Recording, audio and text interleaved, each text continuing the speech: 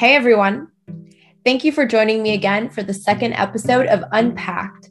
Today, Dr. Lena Green, a clinical social worker, psychotherapist, and the executive director of the Hope Center, a mental health clinic connected to the First Corinthian Baptist Church in Harlem, is joining me to discuss the many ways we can approach mental health and therapy with our families, friends, and with ourselves.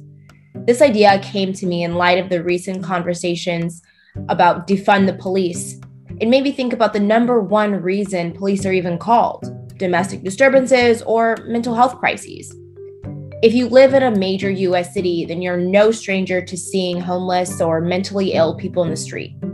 Since COVID and due to the limited capacity at shelters and in care homes, there's been an increase in the people who are really on the street, an increase in the amount of residents who complain about them, and a lack of empathy from the cities who are tasked to help them. So, how do these people end up on the street in the first place? What are cities really doing to help or hurt the mentally ill? And how do we recognize worry signs within our loved ones and ourselves to take steps to get help and maybe prevent things like this from happening in the future? Our discussion with Dr. Green will hopefully shed light on some of these questions and help us going forward to recognize these signs. I hope you enjoyed the conversation. Here we go.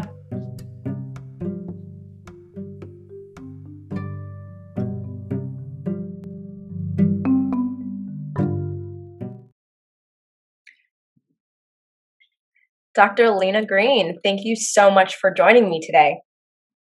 Thank you for having me. I'm decided to be with you here today and talk about this very important topic. Absolutely. I know, especially during COVID times, this has been mental health especially has been such a huge topic that's being discussed, and importantly, because of this time really making us sit with ourselves and recognize things that we probably weren't dealing with before. So I'm really excited to have this conversation with you. All right. So let's just dive into it. So you're first and foremost a clinical social worker and a psychotherapist who have worked in New York City as a social worker for some years. How do you believe major cities, specifically New York City, deals with the mentally ill? Yeah, so I'm from New York City, born and raised, from Harlem to be exact, and have worked in New York City in government and also in nonprofit, specifically in government for about 20 years. And then I'm relatively new to the nonprofit world. But I think it's important to look at homelessness sort of overall, and then talk a little bit about sort of how we got here and sort of how New York City is sort of dealing with the homeless population. Absolutely. So they're close to 60,000 homeless people right now, I think, in New York, and a significant number, probably a little over 18,000 or so, are children. And I think that's important, right? Because that means that there's, when we think about sort of the hierarchy of needs of people, safety is one of those things, right? And having consistent housing is one of those things. And so folks who are living in shelter really have unstable lives right now. And so when we're looking at the issue of homelessness overall, we want to think about what are some of those primary causes. And so one additional thing I'd like to add to that is that, disproportionately, the number of people that make up the homeless population are Black and Latino, with the majority of that being Black.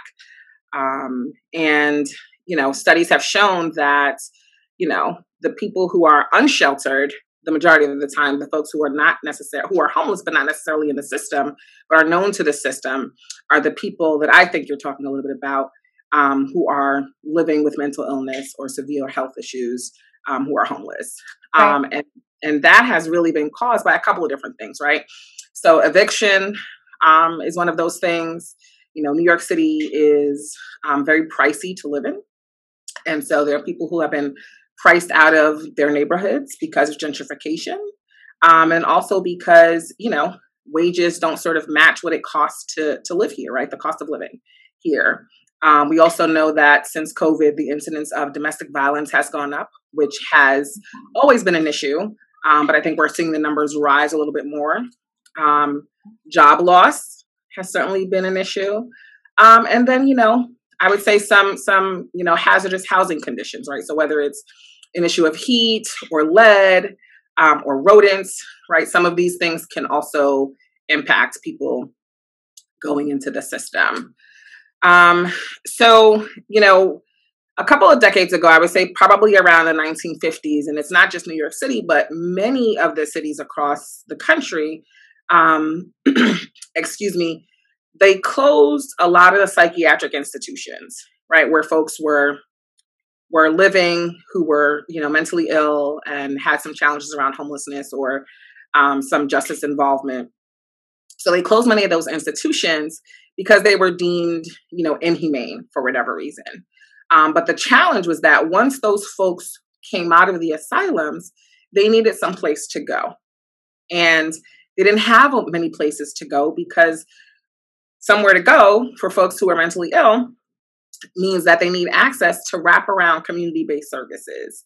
And the bottom line is that New York City, similar to other large cities and other places around the country, really don't have adequate funding to be able to provide those wraparound services. So what ends up happening with folks who are homeless and mentally ill, they end up either being hospitalized, right, because they can't get adequate care, whether it's mental or physical care, and then oftentimes may engage in some criminal activity or have some justice involvement. So they end up back in jail and in prison, and then the cycle continues. And I think that is something that has really contributed largely to the homeless population in New York City and, quite frankly, across the country. Of course, I can only really speak for New York City because this is where I live and this is where I've worked and have seen sort of the impact of homelessness here. I would add just one more thing to that, is that we also have insufficient housing, right? Insufficient affordable housing. And that is another thing that I think plays a role. So to summarize what you're saying, we see a lot of homeless come from children being a huge driver, people with inadequate housing, increase in gentrification and evictions, people who are in and out of the system having an issue, as well as those that are mentally ill. And all of this kind of becomes a situation that's very difficult to deal with when we notice that the city doesn't really have a lot of funding to take care of those people. Is that correct? Yes, I would say that is correct.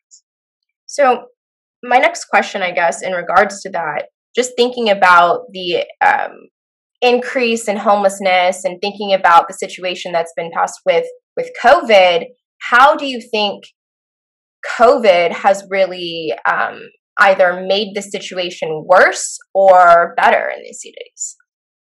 Yeah, so I think that with COVID, hitting hard in places like New York City, we saw, major increases in job loss, right?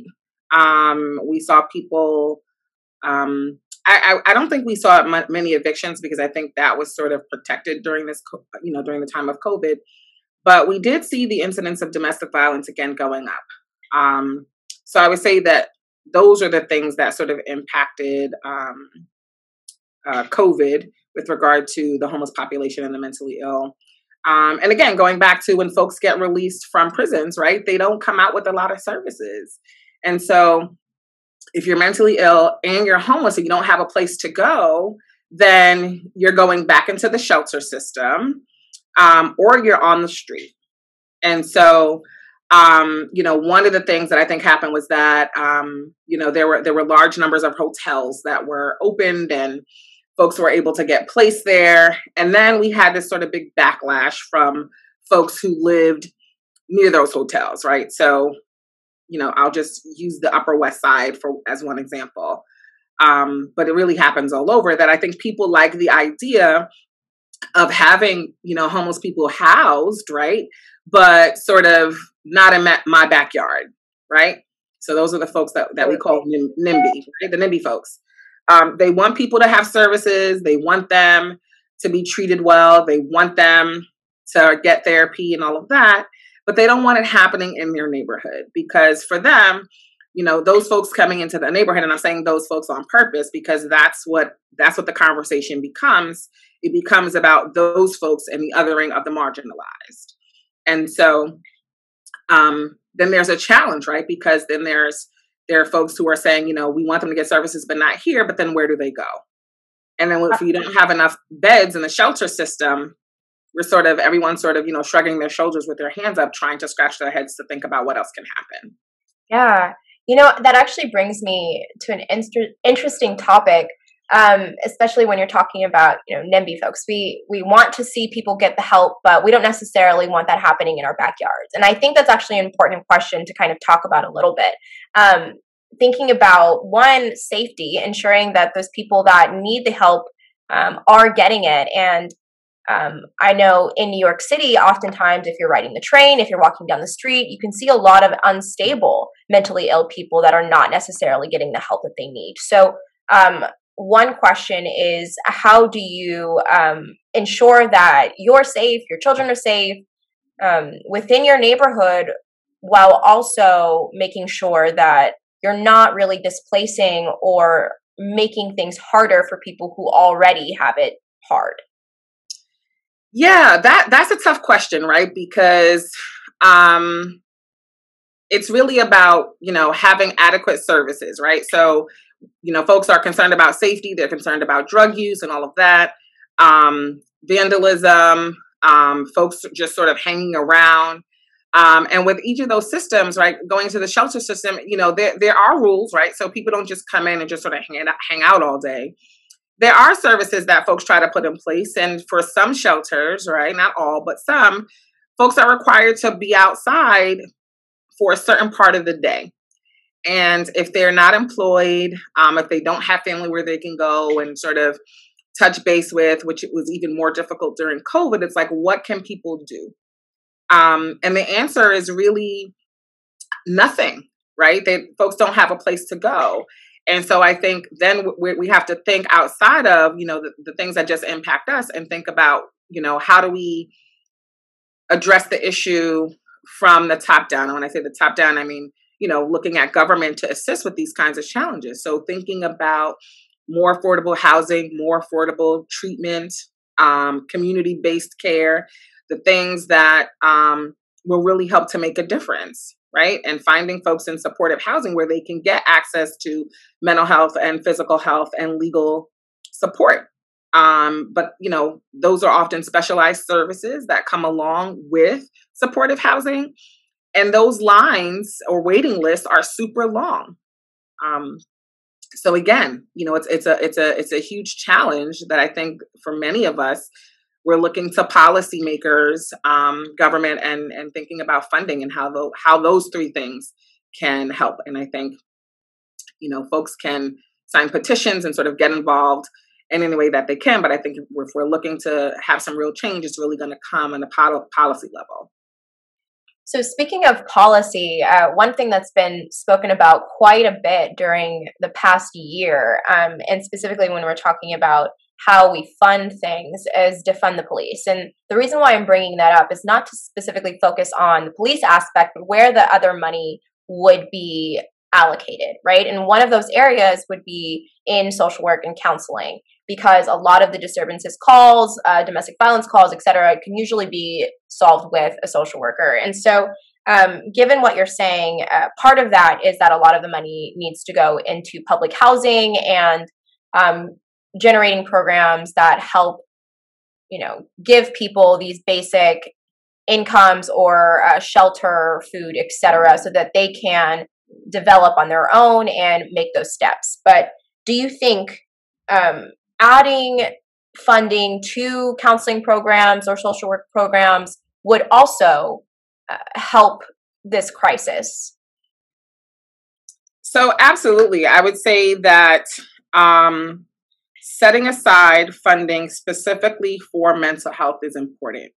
And I think given all that we've seen during COVID, and not just for the mentally ill, but really for everyone, right? For our community, and I mean collectively at large, adding funding so that people can have access to care. That is one of the biggest challenges that we see.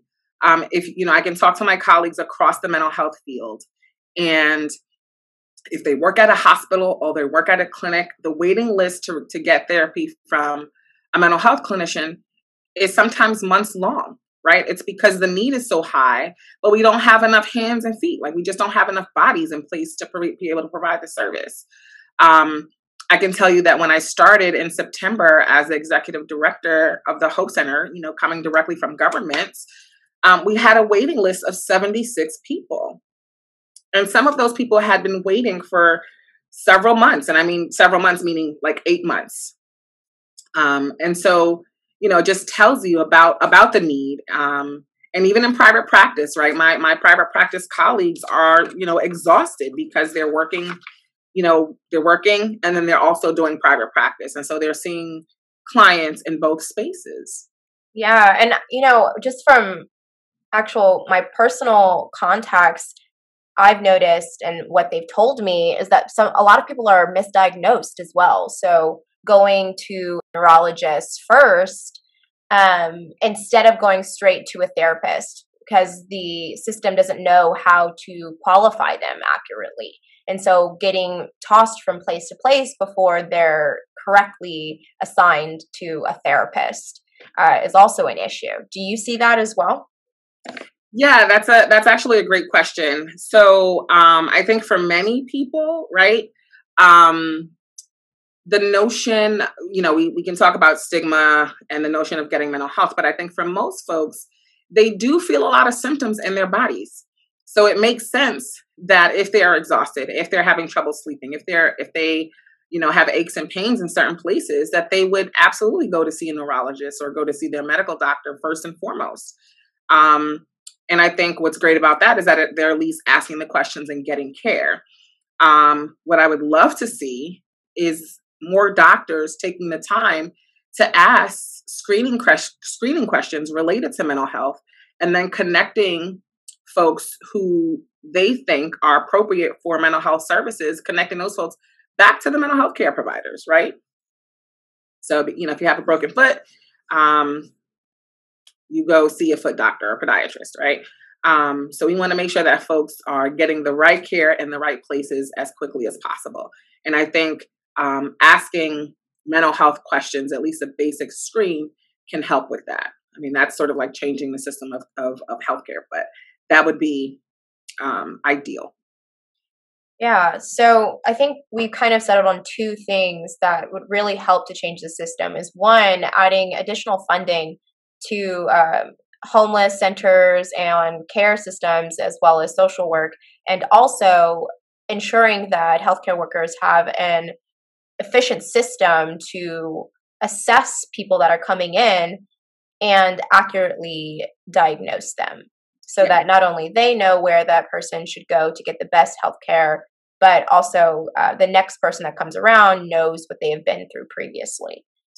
Absolutely. So I think with that, the next thing that we kind of have to talk about is the remaining aspect of why people end up in that place to begin with, right? So we talked about the issues with homelessness and evictions, which we saw a reduction in during COVID, but we know that there's a bunch of factors.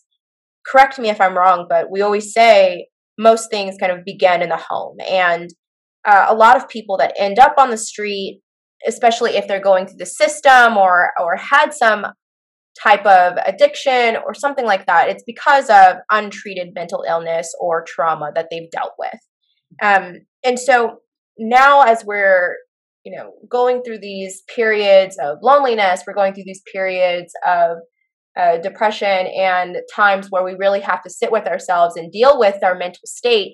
I want to ask you, as a psychotherapist, how do you suggest we approach the idea of mental health checks or therapy with our families? And on top of that, how do we recognize maybe worry signs within ourselves or with our loved ones? Mm-hmm, mm-hmm. So I'm going to take the second part of that question first, right? So, because I think it's important to talk a little bit about recognizing signs, right, of mental stress or mental distress in our families, and in ourselves, right? So we can think about some of the things that would cause concern, which would be like excessive worry or fear, obviously, ongoing and excessive feelings of sadness or feeling or low mood.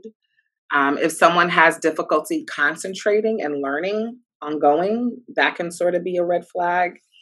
If someone has extreme mood changes, right, highs and lows, that could be of concern. If someone has a lot of, strong feelings of anger or irritability, that could also be a sign.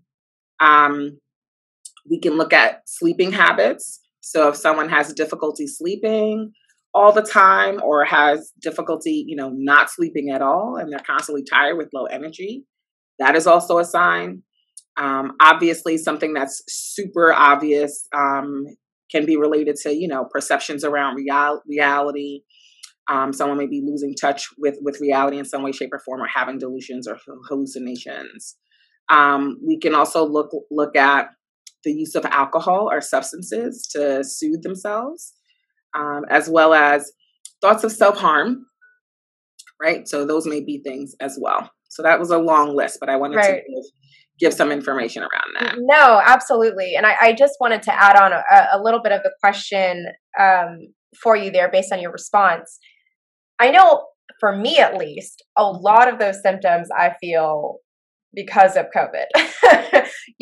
During this time, those feelings of sadness or loneliness, those maybe an uptick in use of substances like alcohol.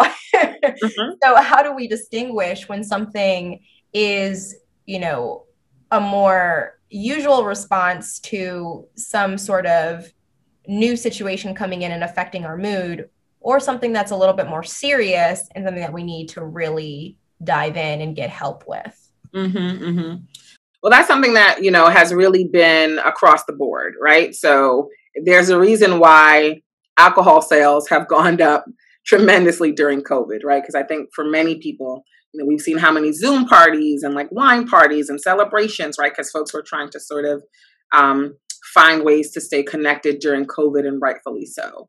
But I think when those things start to become concerning is when we really can't function without them, right? So if we find ourselves having substances or alcohol because we can't fall asleep, or because we need it to feel better, right? And sort of going beyond the joking terms around like, oh, that was a tough day, I need a drink, right? If every day you need a drink because every day is tough, we want to start to think a little bit more about that.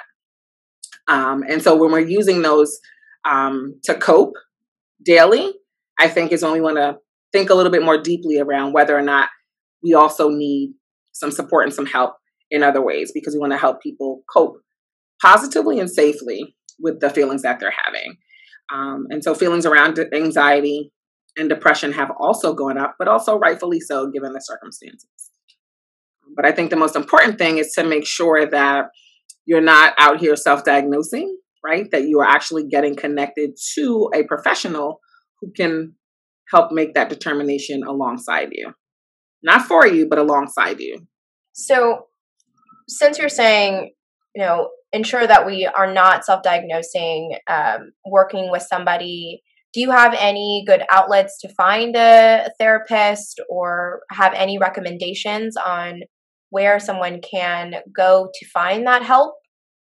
Absolutely. So I would say there are many resources that folks can turn to get connected with a good clinician.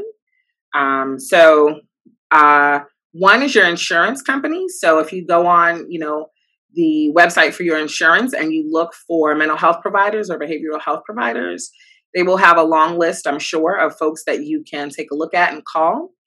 You can look at the National Association of Social Workers. You can look for psychologists. And you can also look at sites like Psychology Today. Another website that I like to share with folks, especially with Black women, is called Therapy for Black Girls. So those are some of the resources that I share. And then I also personally keep a list of clinicians, either that I've worked with directly or that I know of in the New York City area, so that folks can get a resource directly from me and can share that with their circle of support. And I think, that's also been helpful in terms of people feeling like they have some kind of connection with and some kind of direction with finding care. Awesome. Thank you so much. And I know a lot of the listeners will have a few of those in their Instagram feeds as well. I know I follow Black Girl Therapy as well. So thank you for that.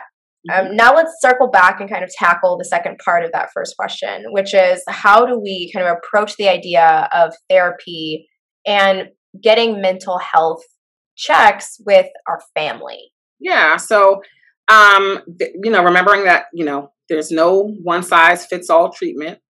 For some people, they would be okay with going to counseling, right, and getting some one-on-one talk therapies. For some folks, they may need very specialized therapy treatments. For some folks, they may need medication. For other folks, it will be, adding on additional social support, and certainly finding some educational tools that will help them. So I think that's important. And watching someone that you love go through challenges is really hard to do, right? So I want to acknowledge that as well. And things that can seem, very obvious to you may not be obvious to the person who's experiencing, difficulties, right, around mental health.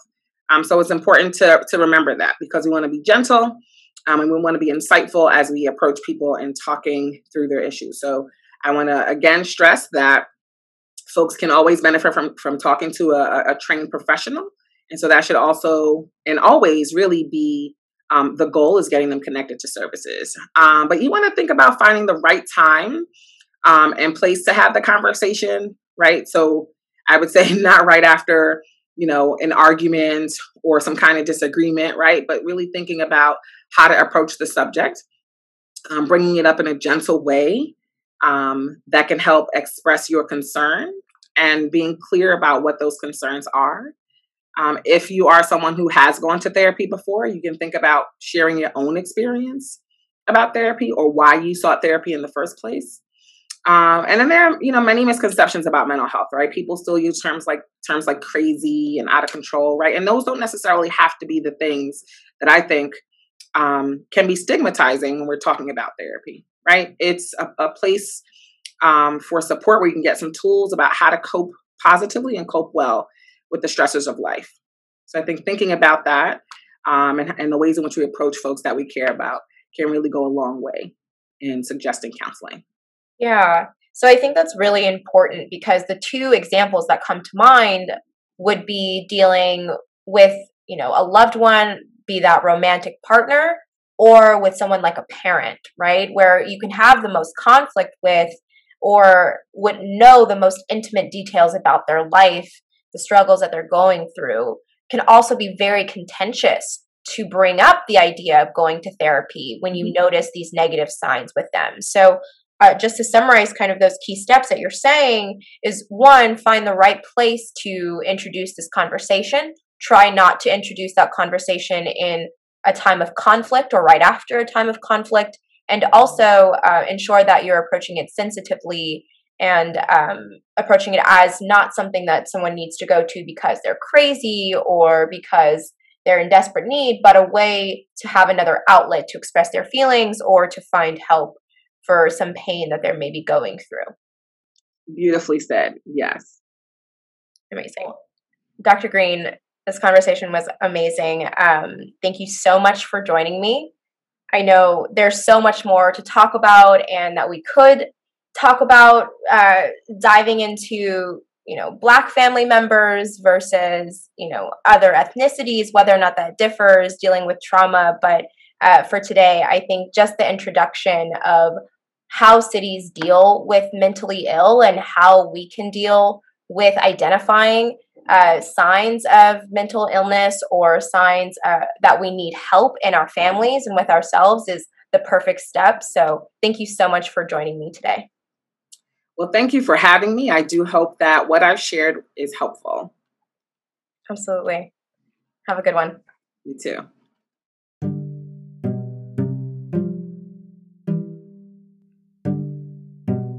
Thank you all for joining and listening in to the most recent episode of Unpacked. I hope you enjoyed it and took a little something from the conversation. As always, if you liked what you heard, please rate and share, comment if you have any feedback. I'm always willing to hear, and subscribe. See you on the next time.